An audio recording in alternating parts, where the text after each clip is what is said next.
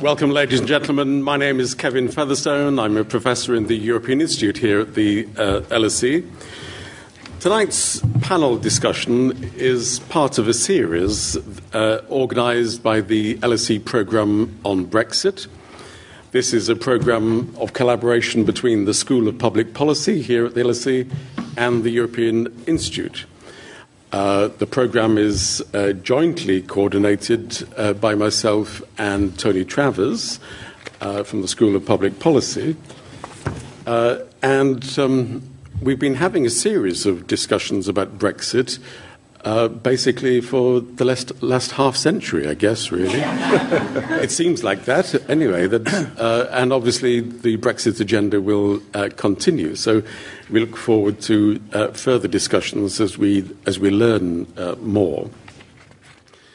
The series tonight's event is also part of a series for the school, which has the intriguing title of New World Disorders, where the dis is in parentheses, so it could be New World Orders or New World Disorders discussed.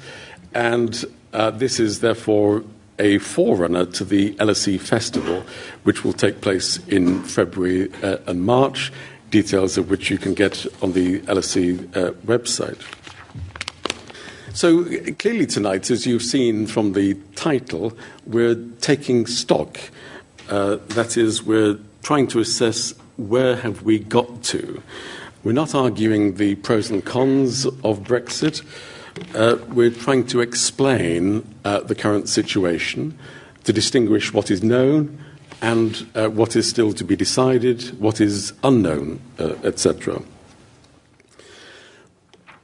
One thing which we do know, of course, is the withdrawal agreement, which was agreed by the Prime Minister, Theresa May, and the associated political declaration, which doesn't have legal force.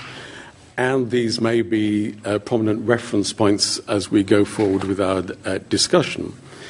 If the Theresa May deal is agreed, then it is expected, although not certain, that we would leave on the 29th of March, and there would be a period which is either called a transition period or an implementation period, which would last until the end of December 2020, and then a negotiation for the future relationship. But of course, we're already aware of the uncertainty even with that schedule. Might Article 50 be suspended, extended? Might the negotiations be extended? But we have a reference point amongst others, and I'm sure our panelists will be helping us to understand what is known and what is uncertain. And indeed, we have a great panel of experts this evening, 4 prominent experts on different aspects of Brexit. In the order in which they'll be speaking to you, we have Professor Catherine Bernard, who is a professor in European Union law and employment law at the University of Cambridge. She's a senior tutor and fellow of Trinity College, an often cited source on Brexit and the legal implications of Brexit. Catherine will be talking about the withdrawal agreement, the political declaration, and will try to take us beyond that to understand what has been agreed or what hasn't been agreed. Secondly, Professor Sarah Hobolt is a colleague of mine here at the London School of Economics in the Government Department. She holds the Sutherland Chair in European Institutions, and she will be speaking in terms of public opinion trends, what are UK voters currently feeling about Brexit, and what might they be likely to support or oppose. Thirdly, we have Rain Newton-Smith, and she is the chief economist at the Confederation of British Industry.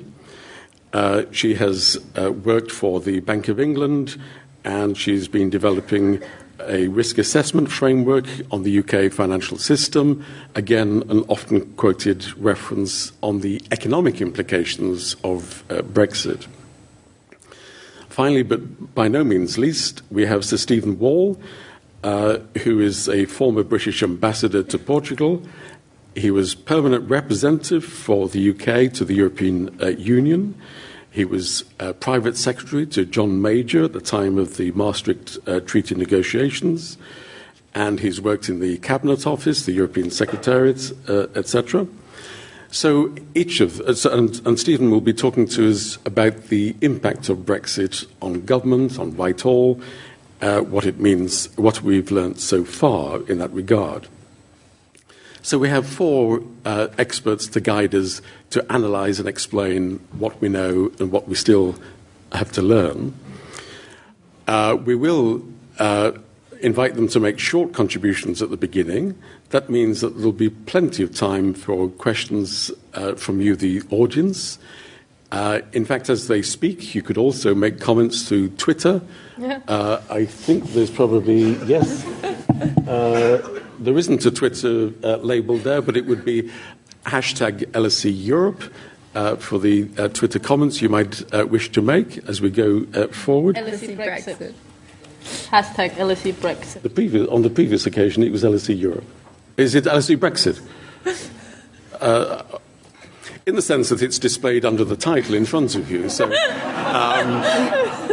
yes, I was just offering an academic alternative, but clearly the hashtag is nicely in red labelling there for you. Thank you for that.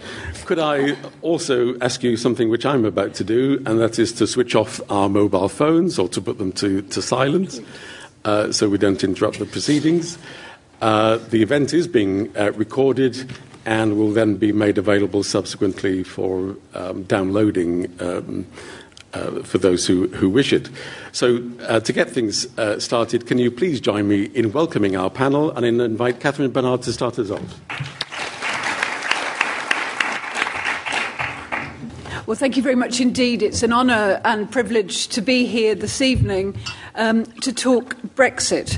Now, I'm going to talk to you about it from a legal point of view. I recognise that a lot of the audience is doesn't have a legal background, but I will just try to explain some of the issues from the perspective of a lawyer. And, of course, bearing in mind that these are legal texts that we're talking about. The EU is a legal construct. It's governed by treaties. The process for joining the EU and leaving the EU is dictated by law, although, of course, politics has a major role to play, as my political scientist colleagues would say very clearly.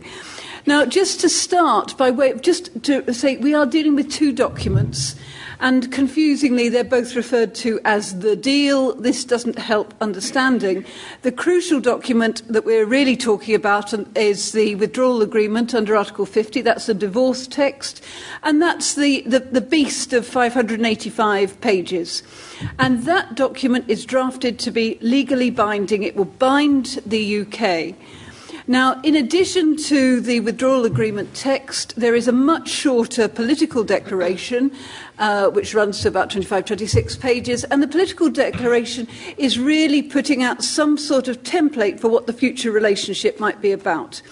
Now, what's confusing is that the meaningful vote, which is going to take place now on the 11th of December, will be on both, but only the first one is legally binding.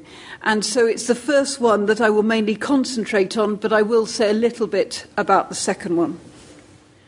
Now, as far as the withdrawal agreement is concerned, its structure hasn't changed very much at all from the drafts that were published in February and March of this year. And it has the parts as described there, which cover things like citizens' rights. That's the rights of EU nationals who are currently in the UK and UK nationals in the EU. It says nothing about the future mobility arrangements. It's got important provisions on transition, financial provisions, that's where the 39 billion kicks in, and the institutional framework which governs the operation of the withdrawal agreement. And crucially, you've got protocols, most importantly the Protocol on Northern Ireland, which is the so-called backstop that you've heard so much about. Now, where this document has got so much bigger, has expanded dramatically, is in respect to the protocols and annexes, which really were almost non-existent in the original draft, and that's where it's ballooned from 100-odd pages to the best part of 600 pages. Now, what I'm going to do is I'm going to pull out 10 points from the withdrawal agreement, which I think are quite interesting. Now, you would also presumably think they're quite interesting, which is why you've come out on a wet evening. But I accept that it might confirm why many of you are suspicious about lawyers, because they are interesting points of law which govern this agreement. The first and most striking is that this agreement is still subject to the principles of direct effect and supremacy. Now, those are jargon terms. Direct effect means it's about enforceability. Enforceability, I can enforce the provisions of this agreement in my local court. Really important, because it didn't exist in the original version of the withdrawal agreement. I can enforce this text in my local court, and the provisions of this text will trump any other provisions of national law. Now, you remember that was one of the reasons why the UK voted to leave in the first place, but direct effect and supremacy are still there, and it's very clearly stated. Less clearly stated, I must say, in the government's explanation of the text. Point 2, citizens' rights. You saw that there was a chapter on citizens' rights, and this has already been much discussed. These are the rules which will eventually lead to EU nationals acquiring settled status in the UK, or pre-settled status for those who've already exercised their rights of free movement. Now, in the final version, not that much has changed. What I would note is, for lawyers amongst you, it's interesting that they expressly now cover citizens of Iceland, Liechtenstein and Norway. Those are the EEA states, plus Switzerland. Why is that remarkable? It's sensible. We always knew it would happen. But in fact, this is decided under Article 50, and Article 50 is about withdrawal from the EU, not about withdrawal from the EEA. So it's interesting that they should appear there at all. The other thing is it doesn't cover onward free movement. And by onward free movement, that's what happens to a British national who's currently living in France. Will they have the right then to move on to Spain or Germany afterwards? There was a hint that that would be possible in the first draft. All of it has gone. It's gone entirely. It's not even mentioned in the political declaration. So it's not clear whether British nationals are going to be stuck in the country that they have currently got residence in. The other thing that's worth looking at is it does say very clearly that there is lifelong protection. Now, this might cause a bit of a shock to the Brexiteers, because the rights in this section cover the last child that is born at the end of the transition period, which at the moment is the end of 2020, and it also covers, let's assume it's a him, that child's child. So if he has a child aged 70, and then that takes us, and that child lives for another 70 or 80 years, these provisions will last for the best part of 150, 160 years. Now, that is not what you saw on the side of the bus. Never too late. Thirdly, extension of transition. Now, transition is the thing that usually bores people witless. And when you're teaching law students, we usually skim over the transition period because that's not very exciting. But actually, of course, it's absolutely crucial for business because it provides some degree of certainty. And I think you'll hear a bit more about that later on.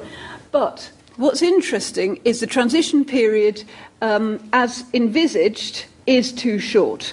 It's envisaged to run till 31st of December 2020. Now, the idea behind that was that the UK would then have a deal in place on the future relationship which would seamlessly segue from the end of the transition period to the new deal. And that's why Theresa May still insists on calling it an implementation period. It's called the transition period in the text, but the idea is it would seamlessly move one into the other. No sensible person ever thought that was going to happen because it takes about, on average, 42 months to negotiate a trade agreement with the EU. And this is going to be the trade agreement that beats all trade agreements because never before has the EU negotiated a trade agreement where you have less close relationship rather than more close relationship.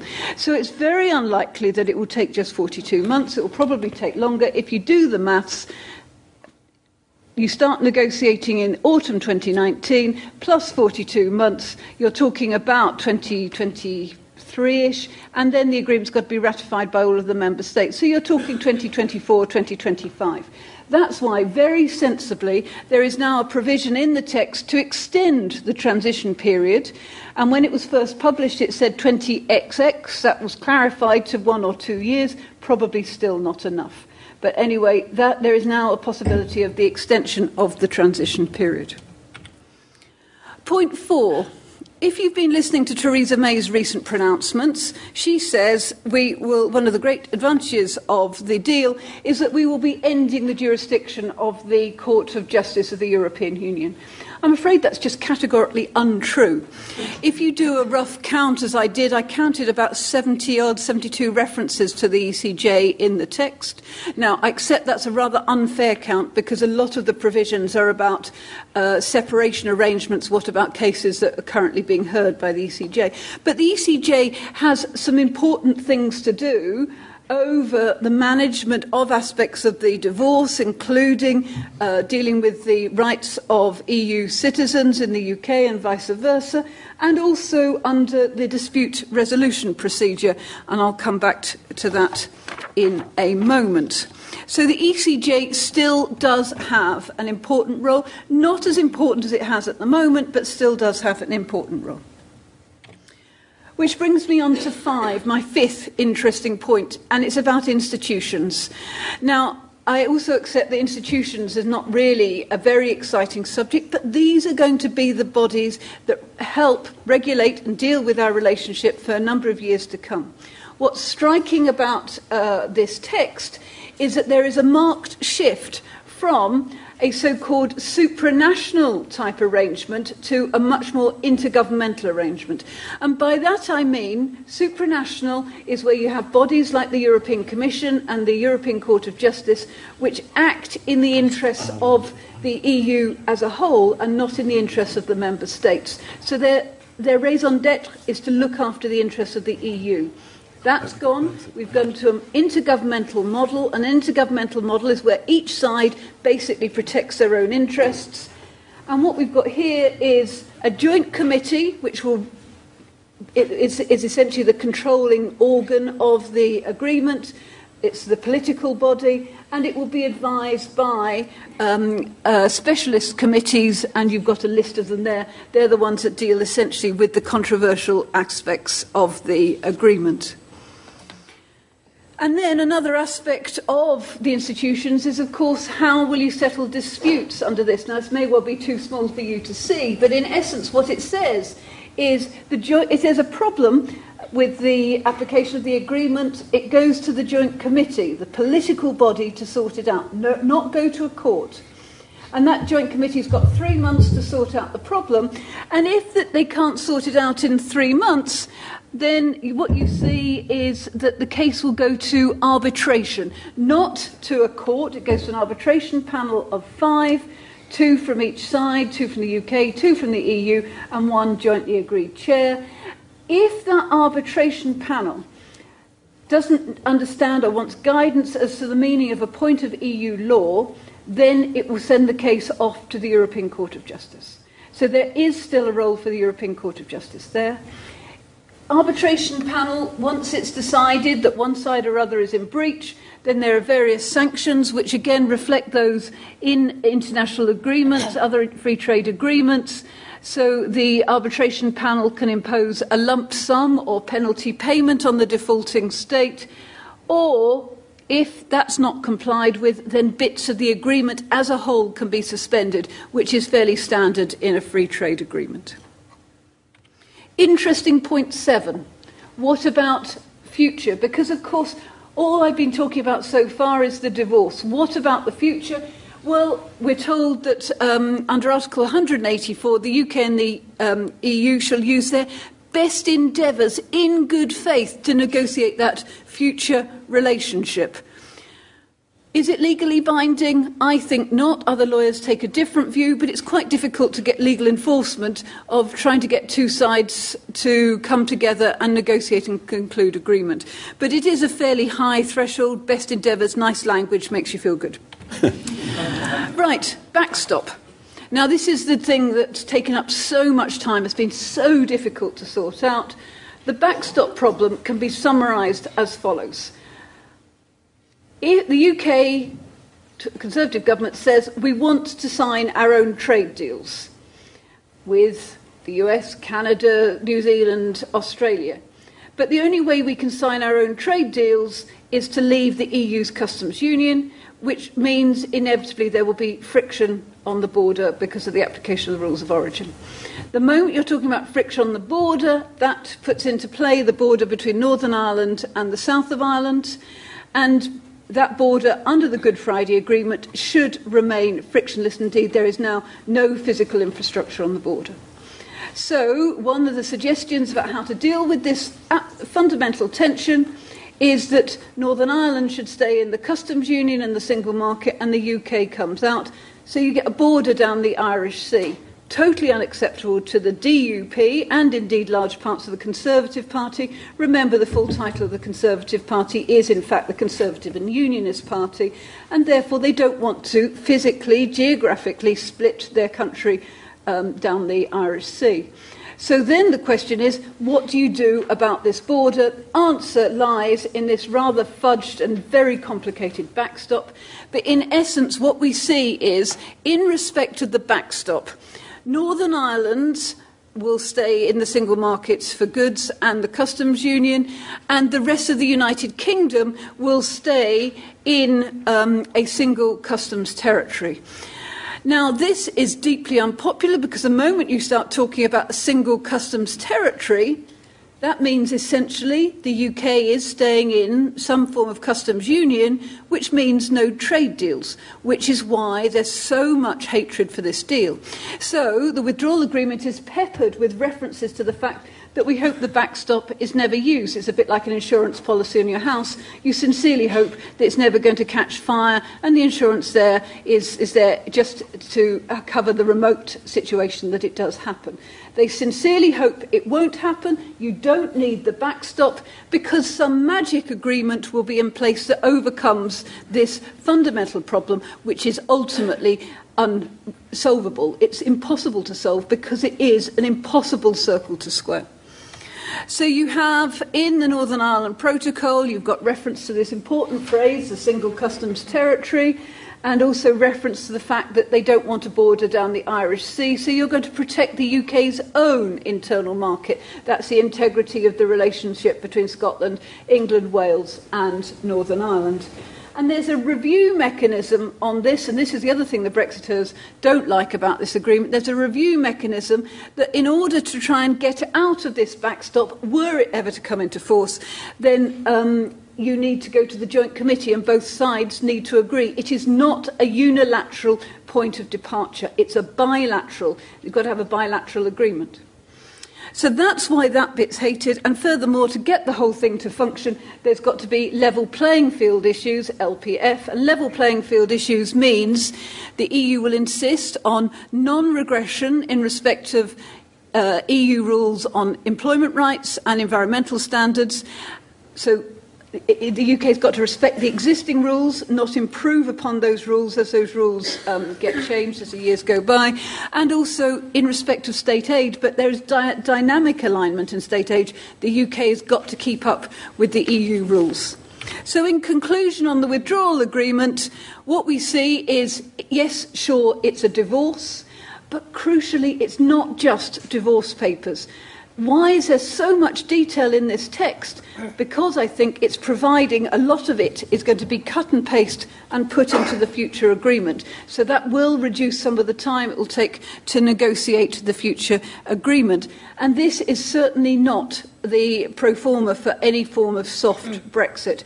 It's primarily about goods. Of course, it says nothing about mobility and services. I'll say a couple of things about the political declaration. So we've been talking about the divorce to date. Can we now move on to the political declaration? Political declaration is this non-legally binding document. And I just want to say a couple of things about that. First, it is full of very fine words, lots of buzz terms, lots of adjectives, and therefore lots of wriggle room. My favourite phrase is that one: there's going to be a spectrum of different outcomes for administrative processes. I haven't a clue what any of that means, but there is something very nice about autonomy of EU law and parties' regulatory and decision-making powers. Lots of reassurance to Brexiteers. On the first page, note that we're going to have an independent trade policy and we'll be ending free movement. All of that suggests that there's going to be a free trade agreement, so it's much like the Canada deal. And also what we see is the marvellous reinvention of MAX-FAC, maximum facilitation. That was what Theresa May was pushing in the summer. MAX-FAC is using technology to overcome the problems on the Irish border. At the moment, such technology does not exist without any physical infrastructure. But although it looks like there's going to be a free trade agreement and we can therefore negotiate other free trade deals, in fact, there's a contradiction because they also talk about a single customs territory, which suggests that we're staying in some form of customs union. Therefore, we cannot have any free trade deals. And all of that is hidden, that nothing is sorted to deal with that tension. As far as higher education is concerned, there's a glimmer of good news. We're going to participate in shared programmes. And indeed, for young people, there is going to be, it looks like, special arrangements in respect of youth exchange programmes. And wearing my university hat, I sincerely hope that means it will stay part of the Erasmus programme. But more generally, with mobility issues, it's finished. Free movement is finished, and Theresa May tells us that a great deal. She says that is a triumph for the UK, but it does mean the loss of rights of free movement for millions of British people. They will be able to have visa-free travel for short visits, but none of this is clear about how short is short and what happens if you do a bit of paid employment while you're there. But crucially, national immigration law will apply. So it really looks much more like the Canada deal as what's being envisaged than anything we're more familiar with. Finally, Brexit timetable. We've got to get all of this agreed. How do we get all of this agreed? Well, we've got this process coming into force, going through, and the process says we've got the meaningful vote. I say 12th there. It now looks like it's going to be the 11th. At the moment, it looks like it's not going to go through, but what we've always heard is this is guaranteed not to happen. Things change so fast. The public is fed up with hearing wall-to-wall Brexit, and they may well put pressure on their MPs to vote in favour of Theresa May's deal. That's not the end of it, because you also have then got to translate that whole agreement into domestic law, into the WAB. And as far as the WAB is concerned, that's the Withdrawal Agreement Bill, which gives effect to that great big body of law into domestic law. People who lost on the meaningful vote may have another go as the WAB goes through Parliament in January. If nothing is agreed by the 21st of January, Theresa May has got to make a statement to Parliament, say what's going to happen next. The last point that the European Parliament can vote on this deal, because the European Parliament's also got to sign off on it, is the 11th to the 14th of March, because then their Parliament ends because they've got European Parliament elections. Lots to pay for, lots of uncertainty. The one final thing I would say is, although there are issues with the withdrawal agreement, particularly political issues about where you stand on it, the fact is it's an impressive legal document and a hell of a lot of legal work's done. So good news for lawyers. Thank you very much. Thank you, Cathy.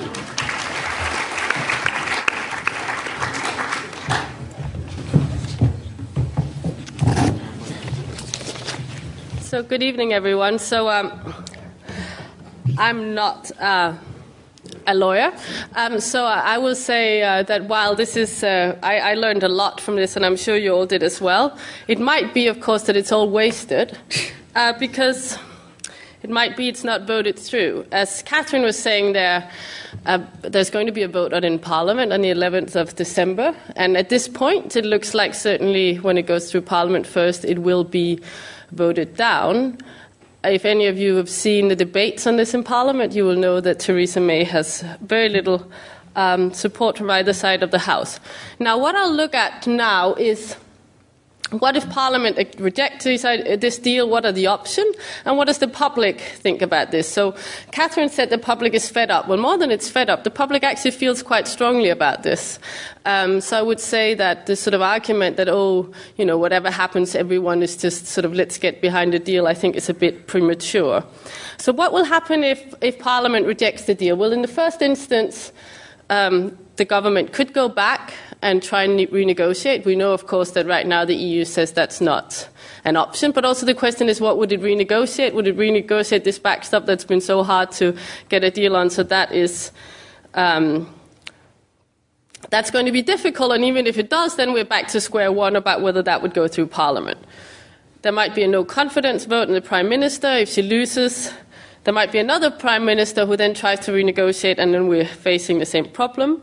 There might be a general election, but even then there's a government that has to negotiate something. There might be a second referendum, either triggered by Theresa May, even though she says she's not going to do it, but she said before she wasn't going to have elections and did it anyway. The problem, as I see it, is that all of these things, we think they all require some kind of coordination and some kind of majority that we don't currently have. Whereas what doesn't require much coordination is Britain crashing out of the EU, because that's going to happen on the 29th of March 2019, unless something else happens. That is not a decision that has to be made. That's the default option. Doesn't mean it's necessarily the most likely option. We know that there's if you ask parliamentarians, there would be a majority in Parliament against it, but there has to be something else in place for that not to happen. And right now it's hard to see exactly what that is. Now, what I was here to talk about is, what do people want? So has there been a massive shift in what people think about Brexit? Is it indeed time? Some people call it a people's vote. I'll stay politically neutral and call it a second referendum, even if it's not necessarily a referendum on the same thing. Have people changed their mind, and would they vote differently? Well, certainly we see quite consistently now that the British population has become slightly more pro-Remain. So it's not a massive shift, but there is a shift. All polls now, this is a sort of aggregation of polls that show that quite consistently we now see a sort of a reversal of the split that we saw in the referendum. So between sort of 52 and 54% would say that they would vote to remain in the European Union if the vote was tomorrow. That doesn't mean, of course, that after a campaign it would look the same way, but that's how people answer the polls. And it's very similar if you ask other kind of questions like, do you think it was the right or the wrong decision to vote to leave the European Union? Again, we see a shift that more people, a majority thinks it was the wrong decision. Most of this shift comes from people who didn't vote in 2016, shifting quite firmly Remain. But there are also some people who've changed their minds. What about a second referendum? Well, it's not clear that there's a majority for a second referendum, and that's because it's not clear what a second referendum would be about. But the direction of travel is very clear, is that more people now want a second referendum than they did in the aftermath of the 2016 vote. Now, of course, the harder question to answer is, what would be the outcome if there was a second referendum?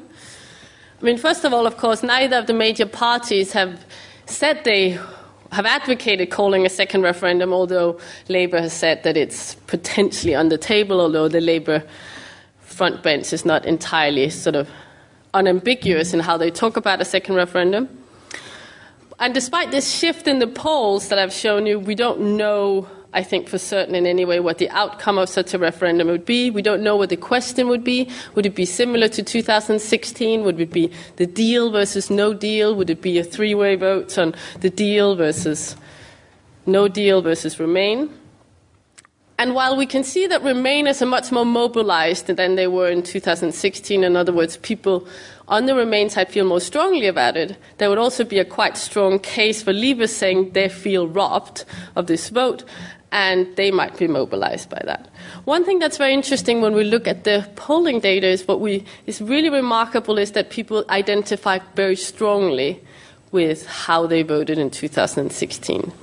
So that is also why I think this would be very divisive vote. It's not a vote where people were like, oh, let's just get on with it. People would feel very strongly on either side of the divide.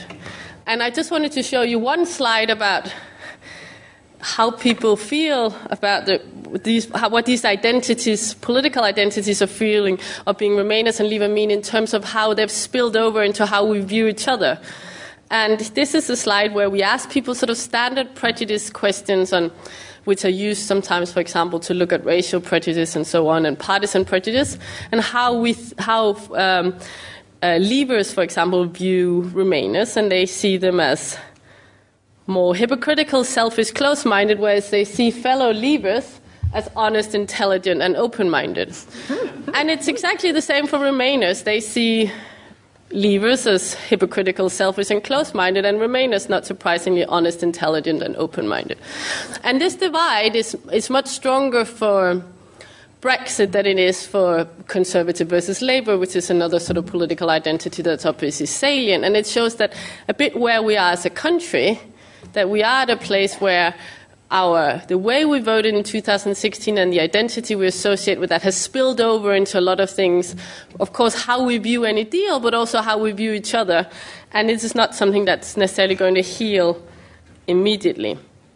And then the question is, well, what kind of Brexit do people then want? Now they have a deal on the table.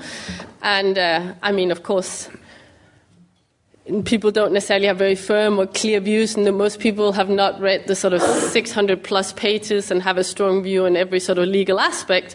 So what a lot of people rely on now when they think about the withdrawal agreement and the political declaration of obviously the kind of messages that they read in the press or they receive from their politicians. But what is very clear is that there's no clear sort of winner in terms of what people view. So if you, in this question that just was fieldwork in the last couple of days, thinking about your view on Brexit, for each of the following, please say what your first preference would be. What's interesting here, and second preference and third preference, is in terms of first preferences, there's a slight sort of 27% choose Remain. It's quite telling. It's not that everyone who voted Remain in 2016 would vote Remain now. 18% want May's deal, 15% want no deal, and then there's 18% who wouldn't vote, and 22%, that's maybe the most honest answer, simply don't know. And then if you force them to have a first preference, we can see it's quite evenly split between Remain, May deal and no deal, with a sort of slight majority Remain. But again, if there was a referendum where all these three things would be on the ballot, of course there would be also sort of tactical voting where maybe the Leavers would then either go behind a no deal or the May's deal. So in other words, Leavers and Remainers neither are particularly keen on the withdrawal agreement and the political declaration now. One of the reasons is it's very hard to split the difference on Brexit. A lot of Leavers wanted something different or thought they were being promised something different. A lot of Remainers want to remain in the EU, so they don't want this deal either. And the polarised Brexit identities means there's even less consensus on Brexit now than there might have been back in 2016. And a second referendum, while it's no longer impossible, would more likely than anything deepen such divisions, because, of course, we would have to then rerun that debate again, and people on both sides feel very strongly about it. Thank you.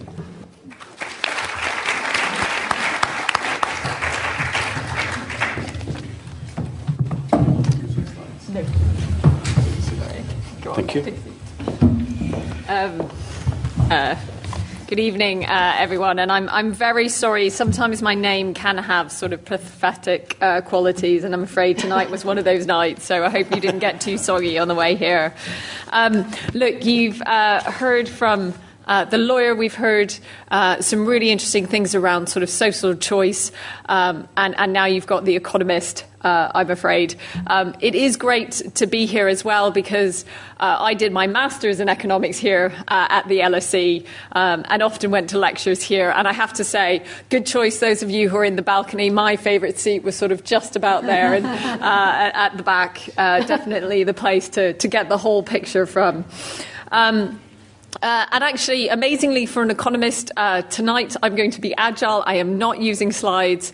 I've done lectures here before, some of which has been making the case for transition, certainly making the case for why the UK remaining in some form of customs union with the EU is important, and around the importance of services trade with the EU to the overall economy, and I've used slides for all of those. But tonight, I think particularly because today was quite an important day in terms of the economic assessments of our relationship with the EU and changing that and how it might impact the economy, with the Treasury coming out with their assessment and also the Bank of England just a couple of hours ago. But what I wanted to sort of talk to you about is really how the sort of business community is feeling about where we are now and the sort of wider piece around the economy. And I think there's no doubt we're at a critical time for the UK economy, and certainly in terms of our overall country and our overall position in the world. And I think one of the things we do need to sort of get straight is actually Brexit has already taken a toll on the economy. And that certainly it's happened through a weaker exchange rate, which has fed through to higher inflation. That squeezed household incomes in real terms. Essentially, pay hasn't kept up with that higher inflation, and that's led to slower household spending. So certainly consumers have felt it. And I think businesses have certainly felt the impact through the risk of uncertainty. And the risk of no deal, both on their investments and also on their ability to invest in new technologies. And I think, and we've heard a bit about this already, certainly in terms of our social divisions, but I think also on people and their overall uncertainty about EU citizens and their right to remain. And I think we did see some, I think, helpful clarifications on what we've seen in the withdrawal agreement so far, but there is still some uncertainty out there. And I think one of the big challenges for the UK is, the rest of the world isn't standing still. The world is absolutely changing fast. And I think one of the big challenges for the UK is we need to move beyond Brexit. We need to look at what's happening in the rest of the world. We need to look at newer technologies. There certainly is a fourth industrial revolution. And I think also for our policymakers, it is taking up so much of our time and energy. And it does mean that some of the bigger challenges I think that the UK has at the moment in terms of inclusive growth are maybe not getting as much attention as they should. But I think in terms of where we are now, there is no doubt at the moment that the critical issue for the UK is Brexit. And I guess we're supposed to sort of take stock of progress and where we are now. And I think we have made some progress. It doesn't always feel that way when we reflect over the past couple of years. But I think what we have at the moment is we do have a deal on the table. I think we'd all acknowledge the deal is not perfect. It's a compromise. I don't think anyone is... I don't think it's anyone's first preference, as we economists would say. But what I found from sort of talking to businesses around the country, and as the CBI, we speak for 190,000 businesses. We have a very formal way of going to the businesses in our membership and asking their opinion through our committees and otherwise. And I think what we found is they do support the deal on the table, and it's really for three main reasons. One is what I started with, making the case for transition. The real challenge at the moment, the real risk for the UK economy is a no deal Brexit, and there's no doubt that the probability of that has gone up tremendously from where we were maybe a year ago, and that really is a cliff edge for the economy. Secondly, it provides a route to a new trade deal with the EU. At the moment, we haven't got any other viable route for a new trading arrangement with the EU. And I think, and there are, even tempting as it might be to look at a second referendum and other mechanisms, the challenge at the moment is there's no clear political route at the moment to that second referendum. So I want to talk about each of those three things in a bit more detail. And I think if we talk around, why is stepping back from the cliff edge of no deal so important to businesses? It's because it gets us into that transition agreement. So it does give us 20 months until the December 2020 to negotiate what our final trading arrangement could look like. And I think, for businesses, that means, and for people, we know that during that transition period, nothing will change. We'll be operating, we'll be within the customs union, we'll be in the single market. Goods and services can move across borders in the same way that they do at the moment. And that's important for businesses to access the 500 million consumers across the rest of Europe. It makes it easy for flights to take off and land across borders. It makes it easy for our TV shows to be sold across borders as well. And we also know what the rules will be in terms of determining our safety standards, our environmental protections, and in our labour markets. And I think that that is crucial, I think, from where the business community is. And I think, one of the other things when you talk to businesses, it really is tough for businesses at the moment out there. I mean, what we found when we've sort of gone out and done surveys of businesses is 8 out of 10 businesses are seeing an impact on their investment decisions at the moment because of Brexit uncertainty. And I think one of the challenges is that as each week passes, as we still don't have a deal that's moved through Parliament, is you have companies making real decisions about jobs, about supply chains, and ultimately that has an impact on real people's lives throughout the UK. And I think we've seen from the government's own assessment, we've seen from the Treasury, they looked at the impact of a no deal over the long term and found that would wipe 8% off the level of GDP after 15 years. You can think of that, it would play out over time, but essentially that's knocking 0.5% off our growth every year. So it means, our economy, yes, it's still growing, but it's just not growing as fast as it would have done otherwise. And we've also seen the Bank of England do their own assessment. The Treasury was looking mainly at the long term. They didn't consider what might happen in the very short term. But the bank has a mandate to look at a short term forecast. And I have to say, I haven't looked through the full detail, but it's pretty terrifying when you look at the impact that they say we might see from a disruptive no deal Brexit. They're looking at a scenario where unemployment goes up to 7%. From its current level of around 4%. We could see inflation going up to 6%. These would have very real impacts on people, and we would really feel that, I think, in all of our daily lives. But I think, so I think that big challenge at the moment is avoiding the sort of short-term disruption of a no-deal Brexit. And I think most of, the challenges around that no deal, it's really about getting goods and services through borders. It's about delays at borders. We know there's not much capacity at Dover. Yes, some of our other ports could take some of that capacity. But if you are in a no deal situation, only a 2-minute delay at the port of Dover can lead to 17-mile tailbacks. And I'm certainly not very reassured by some of the government planning around looking at using motorways as car parks. It didn't reassure me that much. So I think there's no doubt that we'd see a big impact from no deal. And I think one of the biggest challenges is particularly for small businesses. It's really hard to, it's as baffling as we find some of the different scenarios that are out there. Imagine if you're an entrepreneur, you're trying to run a business. That's really difficult to do. And at the same time, you're trying to have to think about all these different Brexit scenarios. It's just really hard to do.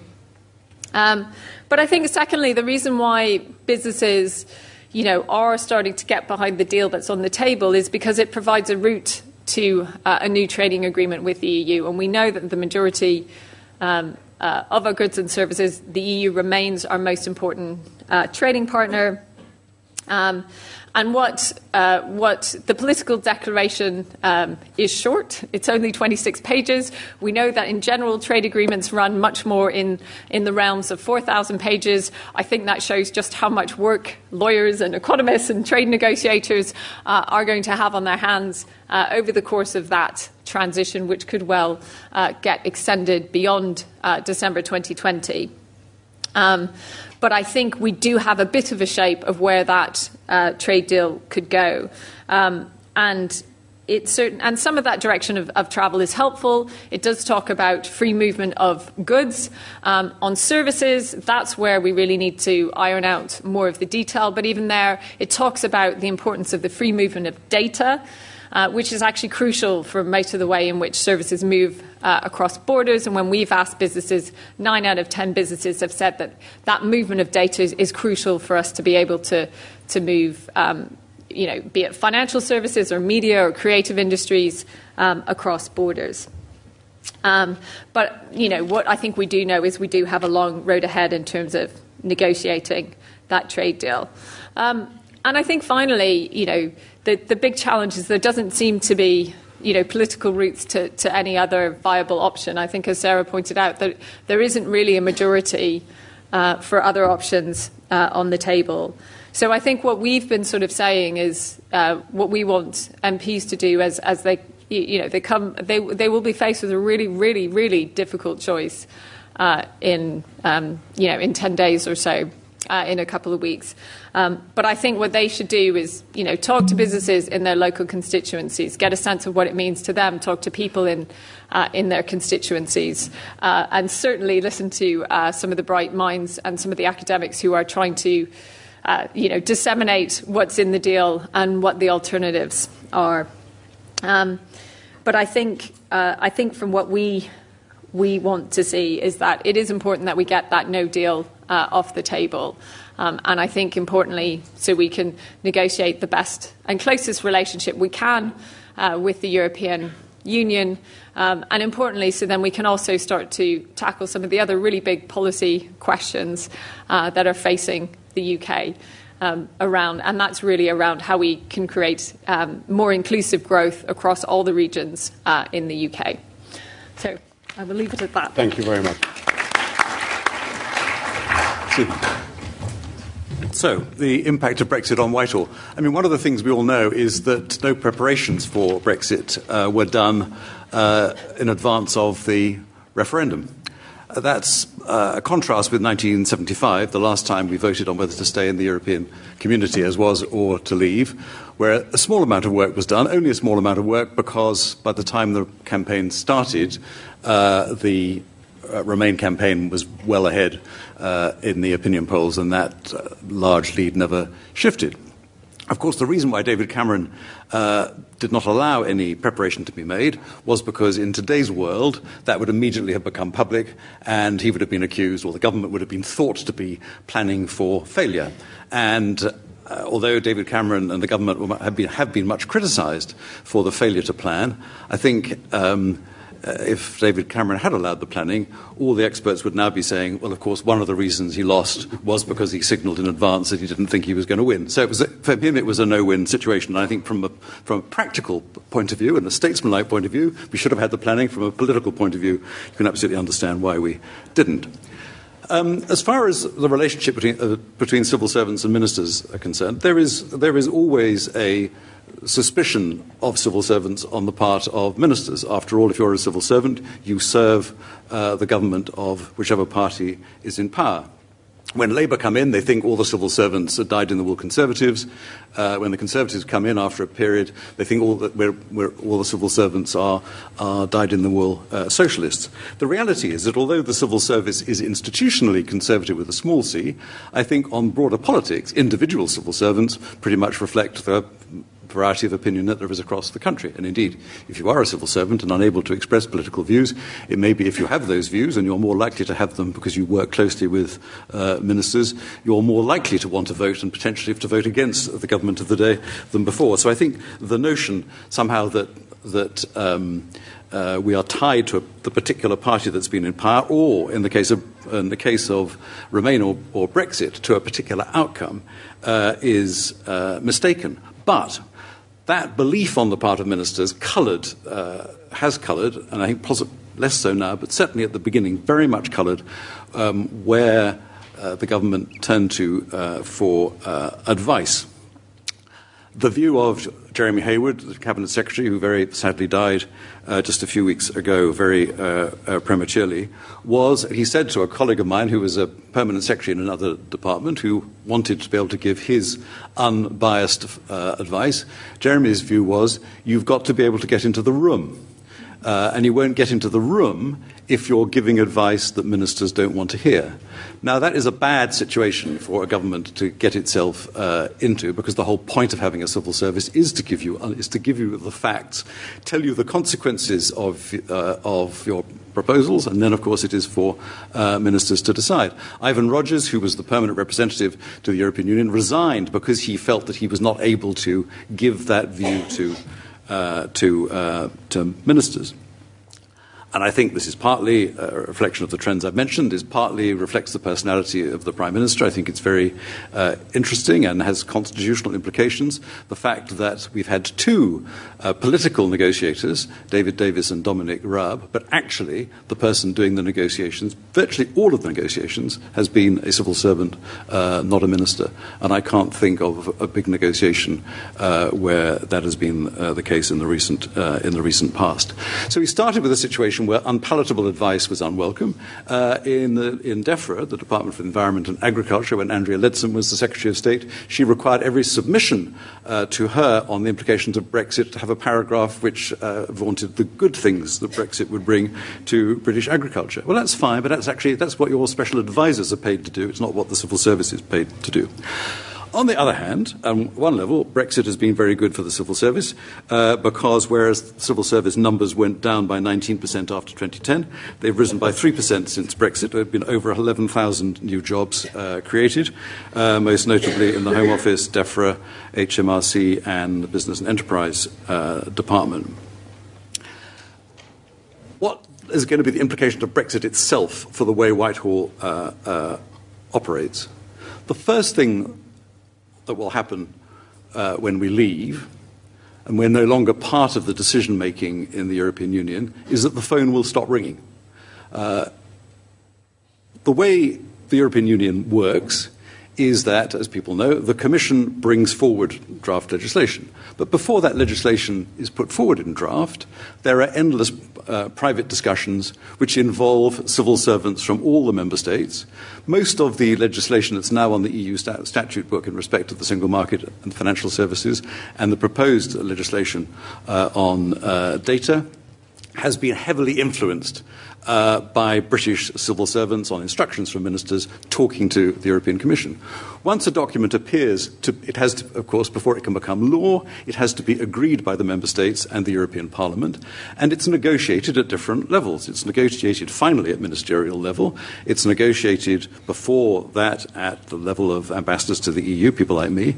But most of the real negotiation goes on with relatively young civil servants from across the European Union, including from Britain, going to Brussels and sitting in working groups, actually hammering out the deals and where the trade-offs lie.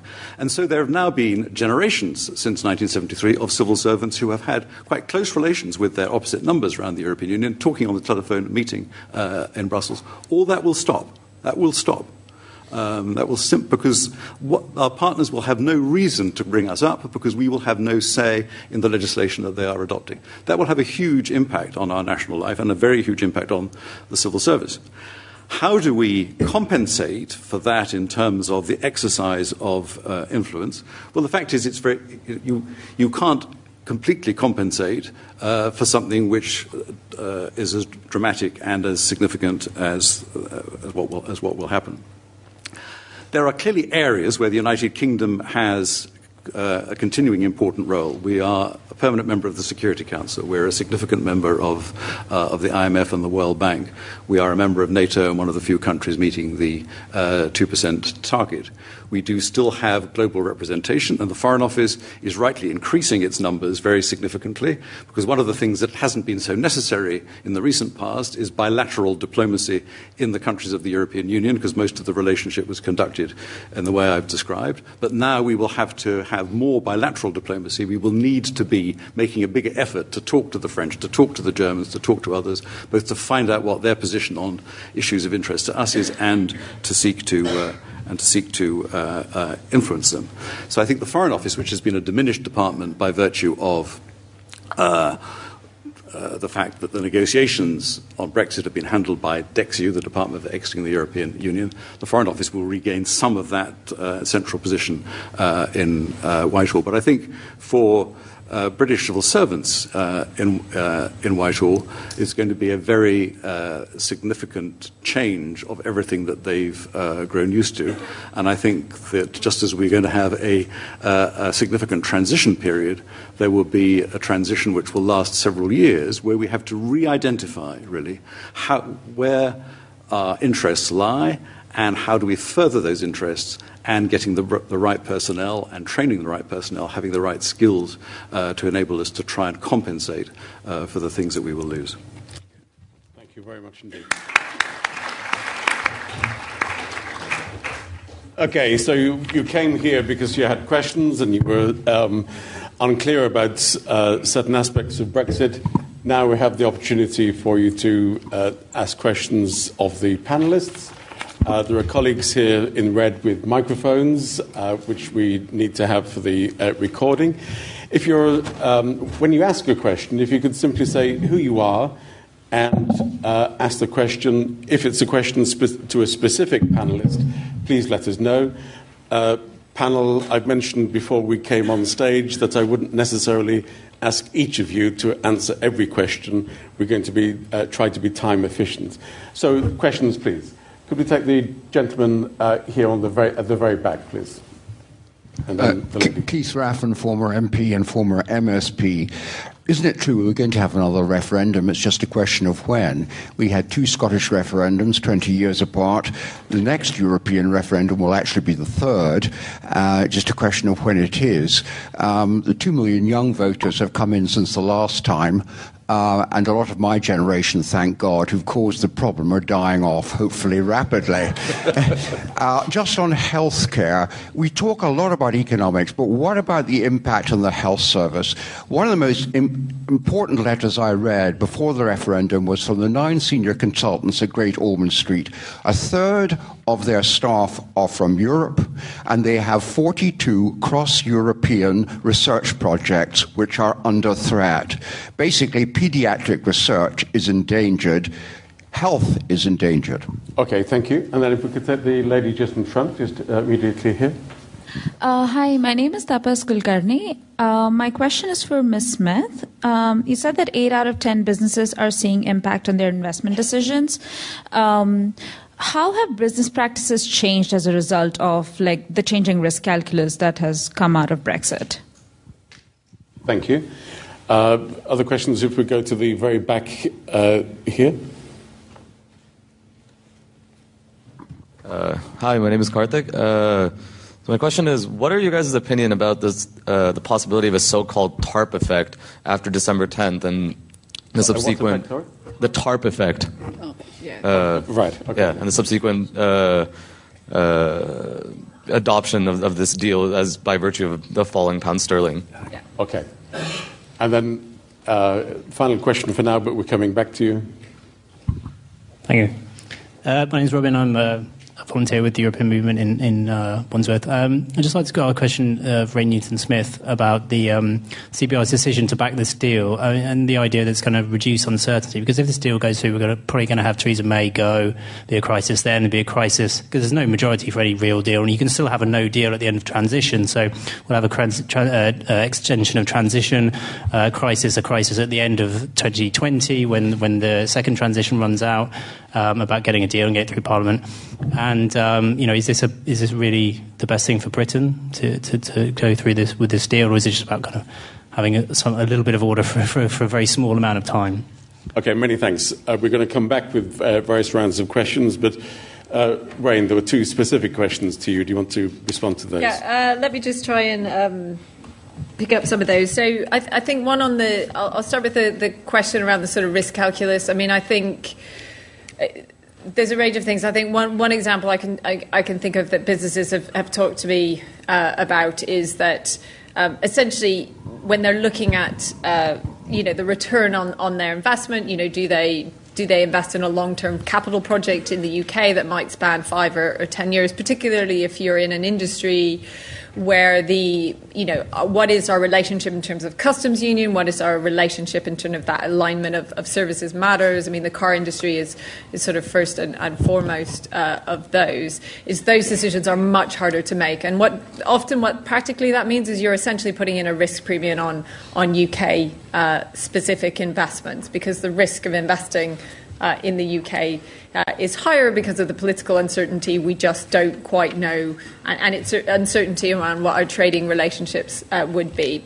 I mean, a more colloquial way of sort of putting it is someone just said, look, now is just not the time you would go to your board with a major investment project. You're just not going to want to have that discussion with your board right at this time. So I think that is the real challenge. And I think, of course, the challenge for businesses is, and they are still investing in technology. It's not that no investment is happening.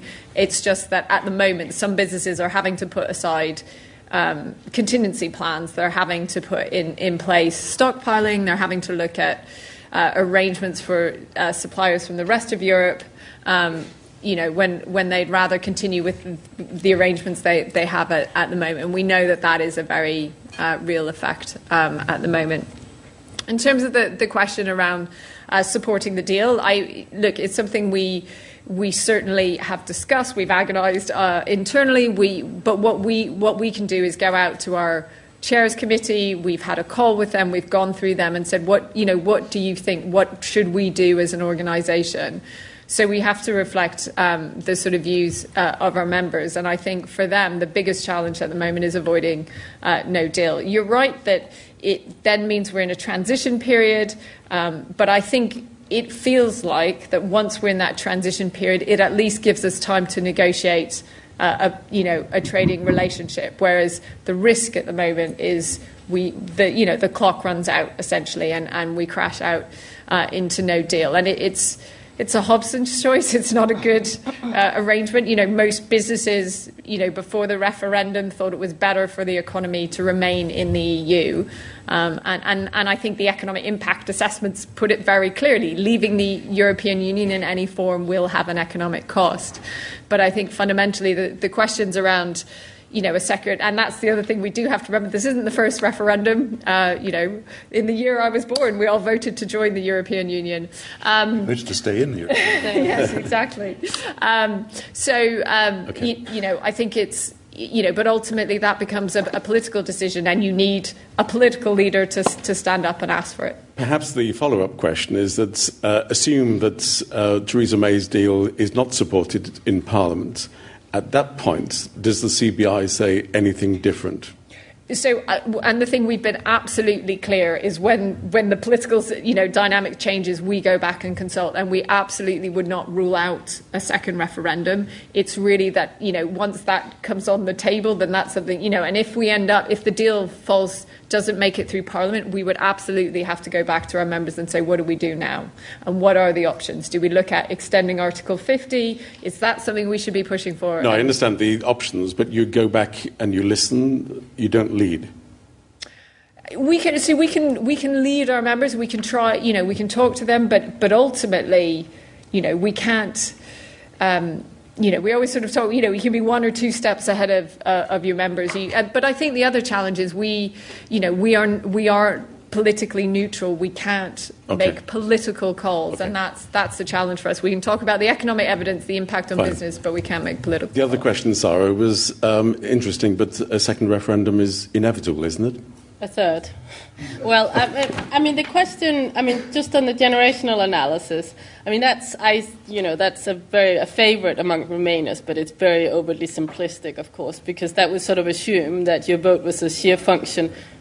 But I think it's worth putting out there because we live in these silos and people retweet these things and tell these things to each other. Or when the old people die and all these young people come in, that will mean that almost like it was automatic. That's not how public opinion formation form. And in terms of the evidence we have, I agree with you, of course, if we were to have a referendum, let's say in May next year, young people would much more overwhelmingly vote Remain.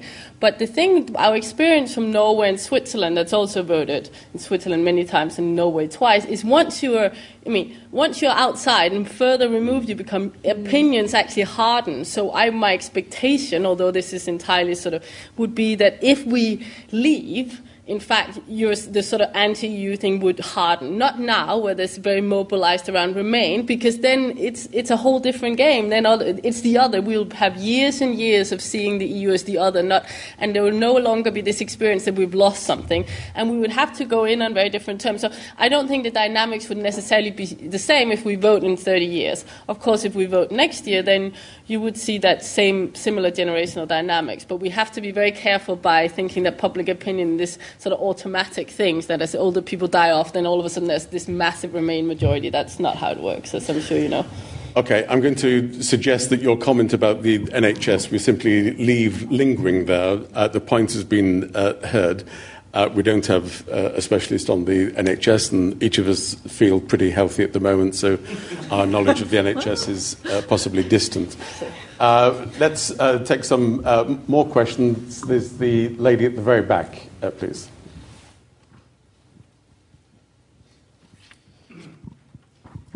Thank you. I'm Mara Monti, a visiting fellow at the European Institute.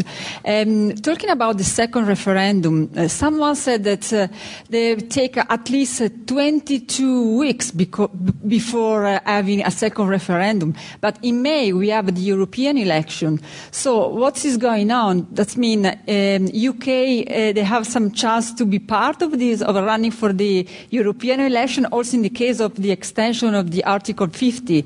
So what's going on? What's happened? Thank you. Okay, good. More questions?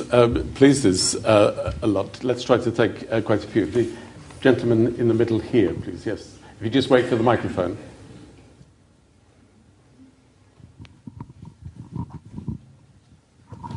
Hi, I'm an accountant by trade. A couple of questions. Number one, how well is business prepared with contingency planning for even the worst case?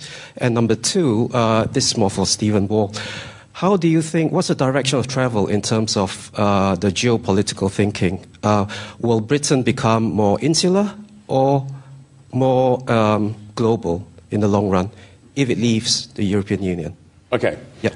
And could we take the gentleman in the black jacket here, please, along the road? David Neil Smith, LSE alumnus. If there is no deal, which perhaps does look the most likely outcome at the moment, if Mrs. May's deal is thrown out, can you say something about, there are some advantages to a no deal. Would I be right in saying, for example, that we are not legally bound anymore to pay the 39 billion, and there's no transition period, so we would not pay for that. I'd be interested to know if that 50 billion does come to us, what do you think, how would you spend it? How would the panel spend it? How would you boost our economy in the circumstances?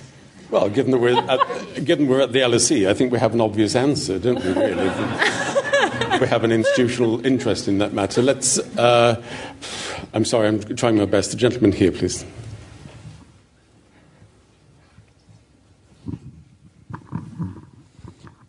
Thank you. Peter McLaughlin. Isn't the last word risks, in fact, being miscast in this discussion? That we've heard the constant discussion of a deal, as though this whole issue is a transactional issue. A few quid here, a few quid there, you get down to a bit of fish there. In fact, what we're talking about is the fundamental architecture of stability on the continent. And it quite irritates me that people constantly refer, even the Remainers refer to Europe as though we're not Europeans. Now, that might well give it away of what my attitude is. But the question still is there. Isn't this, in fact, risking the undermining of the fundamental stability of our continent and its fundamental incoherence? It is not a stable continent. Will that, in fact, leave Britain then in a much more vulnerable position? Can I just ask... the risk to whom? What is the risk that you're... Well, the risk of no deal. The risk of under us leaving under either formula the continental problems and become it weakens the European Union. Okay, thank you. And that Putin is the one smiling. Okay, and can we take the gentleman almost at the front here?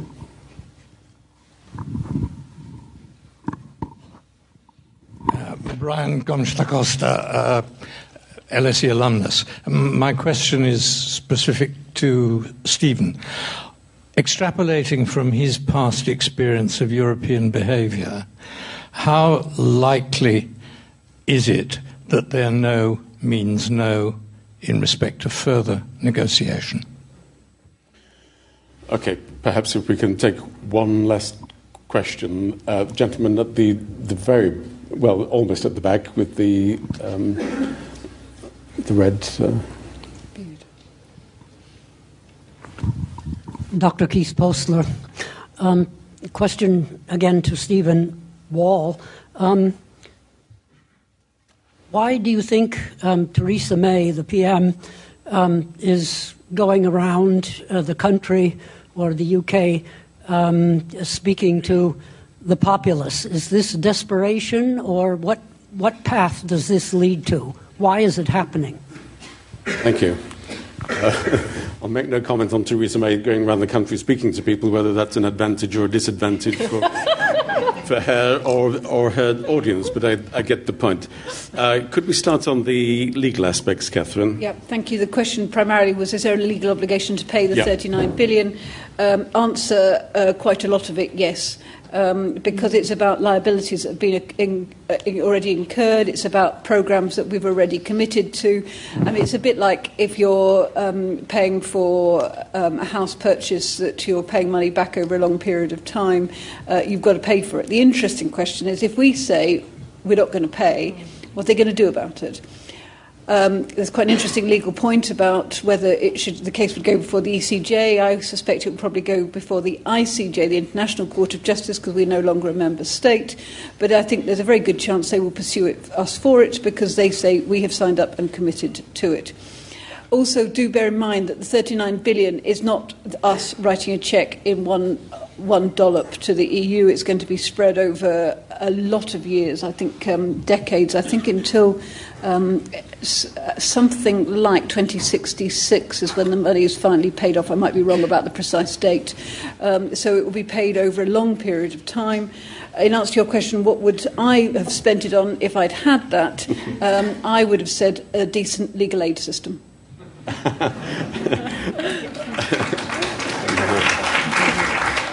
Can I just ask, Catherine, sometimes you hear the comment that not paying the $39 billion might have consequences for signing other international trade deals. Yeah, I mean, it's a reputational issue, and Stephen can talk about that better than I, but it shows we're an unreliable trading partner. We renege on our commitments. And actually, I don't think we'll do it, because I do think we are very interested in preserving our reputation on the international stage. The fact is, we owe that money. We've got to pay it. There might be a discussion about precisely how much, but they will go after us for it. Okay. Stephen, there's quite a few questions for you. Yeah. On the question of why Theresa May is going around the country talking to the public, I think it's a perfectly straightforward rationale that she hopes that in the individual constituencies people will put pressure on their MPs to support the vote, and I think it's quite a sensible tactic in present circumstances. On the question about the referendum, you're absolutely right. We would have to have a second referendum. We would have to, first of all, ask for an extension of the Article 50 period, and have to have some discussion and decision about the European Parliament, that's very intractable, and that could be a real issue for our partners as to whether they were prepared to agree to the extension. I'm not aware that any real discussion, for obvious reasons, has happened about this, and there's no very formed view. On the question of insularity, yes, I think we will become more insular. I think we will be leaving the organisation which has been the main vehicle through which we have exercised influence economically, in terms of foreign policy, not in terms of hard defence, which goes through NATO, but certainly in terms of security. That's what the enlargement was about. It was about securing democracy in our continent, and we'll no longer be part of all those things. And in a world of scarce resources, I think our resources will inevitably be focused domestically. Plus, at least for the duration of the Trump administration, America at the highest level is not going to be a reliable ally. It's perfectly clear that even if we want to be Mr. Trump's best friend, which from a personal view I say God forbid, that Mr. Trump doesn't want to be our best friend. So we haven't got an avenue there of exercising influence. So I think insularity will certainly be a factor. The question about the undermining the stability of our continent, I absolutely agree with you. One of the tragedies, you will have gathered by now that I'm a Remainer, one of the tragedies of the campaign was that the Remain campaign organisers insisted that the only argument that should be made was the economic argument. And nobody ever really stood up and made what I call the moral case for Europe, which is exactly one that you made, and it by and large wasn't here.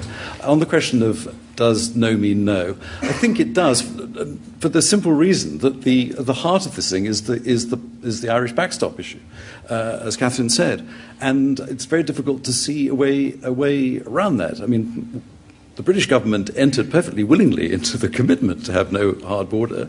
The 26 countries are supporting Ireland in its insistence on it, and I don't see that changing. What are the policy implications of that? Well, the policy implications of that for us is that if the Theresa May deal were not to get support in the House of Commons, on the Brexiteer side, what the Brexiteers, I think, are relying on is that the Withdrawal Act, as it stands, says that we will leave on the 29th of March. And they will try and head off any manoeuvre which does anything other than lead us straight to that. Because for them, jumping off the cliff is better than staying in. And you have to remember that in the European Research Group, so-called, in the Conservative Party, leaving the European Union is by far and away the most important thing to be done in the national interest, in their view. So that's what their aim will be. Then the question is, given that there are quite a lot of pro-Remain Conservatives, certainly Conservatives who wouldn't want to crash out. Labour Party, a lot of pro-Remainers, although slightly ambivalent policies we know from the leadership, whether there is a different majority that could be constructed in the House of Commons for an alternative, such as a referendum. And I think that is all to play for over the next few weeks. But if Theresa May can't get support for her deal, then the options do look, to me, very much like either the crashing out scenario or ultimately another referendum scenario. Okay. Right, and there were questions about whether business is prepared.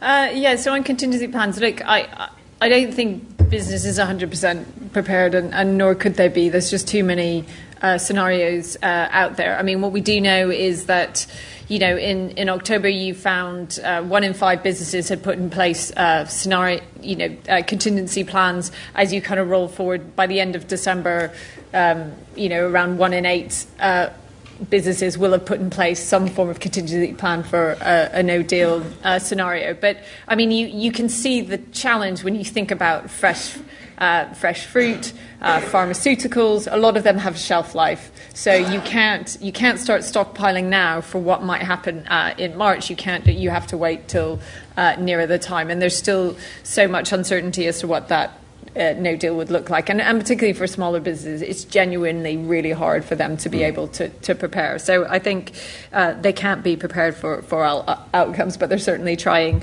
I guess just briefly on some of the other points. I mean, I think absolutely, there are much wider issues at stake in terms of our political security, and I think, the real, as much as an economist I care about the economics, actually I think there's much bigger political issues at stake. And I think even when you think about the referendum, what's interesting about it is the outcome is that it determined people's citizenship. So if we end up at the end, I will no longer be a citizen of the European Union, nor will my children. That's quite interesting that a one-day referendum has determined that. And I think it's quite unique for that. I think the only other thing I'd just say briefly on the fiscal cost, we might save 39 billion, but that would absolutely be knocked out of the park by the impact on GDP and therefore the impact on tax receipts and on customs into the public finances. And the Treasury's assessment very clearly sets that out. If we crash out with no deal, we will be poorer as a country, and our public services will have a lot less money, to spend. So I think we would have a big fiscal hole. Sarah, did you want to add anything? With the panel's agreement, I'm going to try to squeeze in 2 or 3 more questions. Is that okay? Very good. Could we take the lady at the very front, please?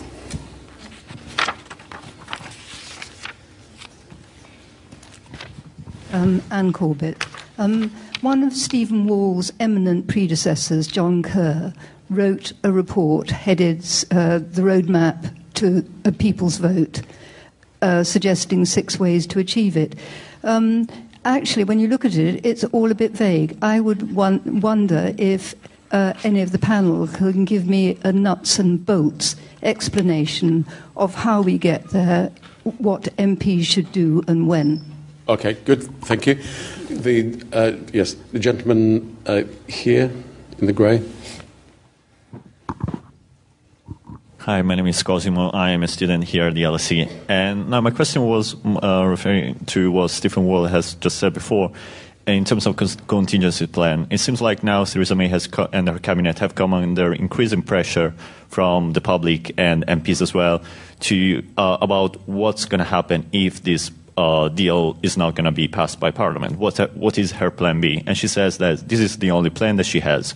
Do you think that the civil service is actually preparing for a scenario for this plan B? What does this plan B look like, in your opinion? Okay, good, thank you. And I think there's the lady at the very back. Do you see any eventuality which could lead to some kind of reconciliation or some kind of healing of the terrible divisiveness that's been provoked by this referendum? Okay, good. Let's squeeze in a very, very last question. The gentleman on the very back row.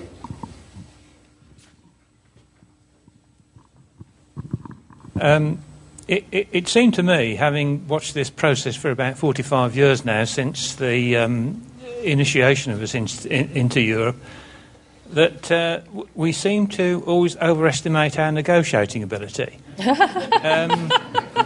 We think it's an equal process, and it clearly isn't an equal process. All the cards rest with the EU. They are more concerned, surely, to keep the 27 united, which they have successfully done, even though there are undercurrents of disagreement. We are completely disunited, and we're 1/10 of their population. Okay, good. All of the questions are excellent. You can also applaud the panel later on. Could I invite you to give very short answers? Catherine, referendum, John Kerr, and how do we get there? The most important thing is you need an Act of Parliament, so there needs to be an amendment probably to one of the many Acts of Parliament that are going through at the moment. You then need to have a question. That question needs to be road tested by the Electoral Commission.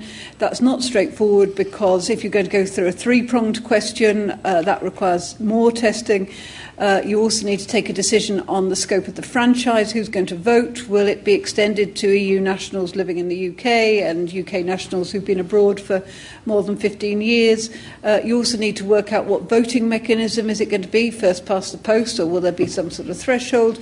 Will there be single transferable vote? All of these issues are difficult, and all of it will take time. It's thought you probably need, somebody said 22 weeks, it's sort of about 6 months. by definition, we would absolutely need to extend the Article 50 period because it can't be done quickly. And of course, if you change the voting system to what it was compared to what it was before, then the argument is you're not comparing like with like. Thank you. Stephen, there's the question about contingency in a Plan B, but there's also a question about how come we regularly overestimate our negotiating power? I said this as a meeting here a week or two ago, so I apologise if anybody was here. But just after the formation of the European Community, when Harold Macmillan could see that the European Community, contrary to Britain's belief, was going to be a success, and started to negotiate some kind of merger between the European Free Trade Area, which we had set up as a kind of rival, and the European Community, he was rather surprised to discover that the unity of the six in maintaining what they had agreed was more important than doing a deal with us. Chancellor Adenauer said Britain was behaving like a man who's lost all his money but still thinks that he's rich. And I think that's been a feature of this negotiation.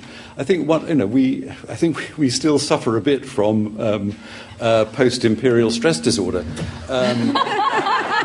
And we have a habit of thinking that we know what our partners want better than they do. And if you listen to David Davis, you can hear that constantly when he was in charge. And obviously, it isn't the reality. Plan B. I mean, there isn't a plan B. I mean, what Theresa May has said is it's either her deal, or it's the crashing out, or it's the possibility that we might remain. Now, obviously, that opens up the possibility of a referendum. She was doing it to frighten the Brexiteers into supporting her, but that's there. How far any contingency planning has been done, I simply don't know. I mean, in a normal world, you would expect the Cabinet Secretary to be doing some contingency planning for the possibility that there might be a general election. Obviously, there is masses of contingency planning for the crash scenario. That's being done and conceivably for a referendum. But I suspect that the same thing applies as applied before 2016, that they'll be very nervous about, and they wouldn't have any ministerial cover for doing contingency planning at this stage for anything other than the deal that the government have negotiated. Sarah, perhaps the deeper question of all, can we see our way to society becoming reconciled, more reconciled to whatever the outcome is?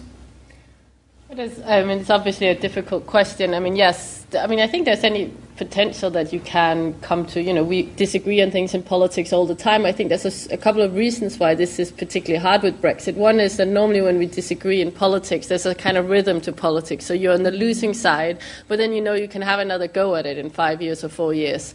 And the issue with the referendum is that if you're, for example, a Remainer and you feel strongly about it, you're not going to have another go, maybe in 25 years, maybe not. Another issue is, I think, the very adversarial style of British politics. I mean, when these sort of things have happened in other countries, for example, in Denmark, where I'm from, where we also voted down the Maastricht Treaty, there was a kind of national compromise across all parties because they realized this is a big thing, whereas now you have...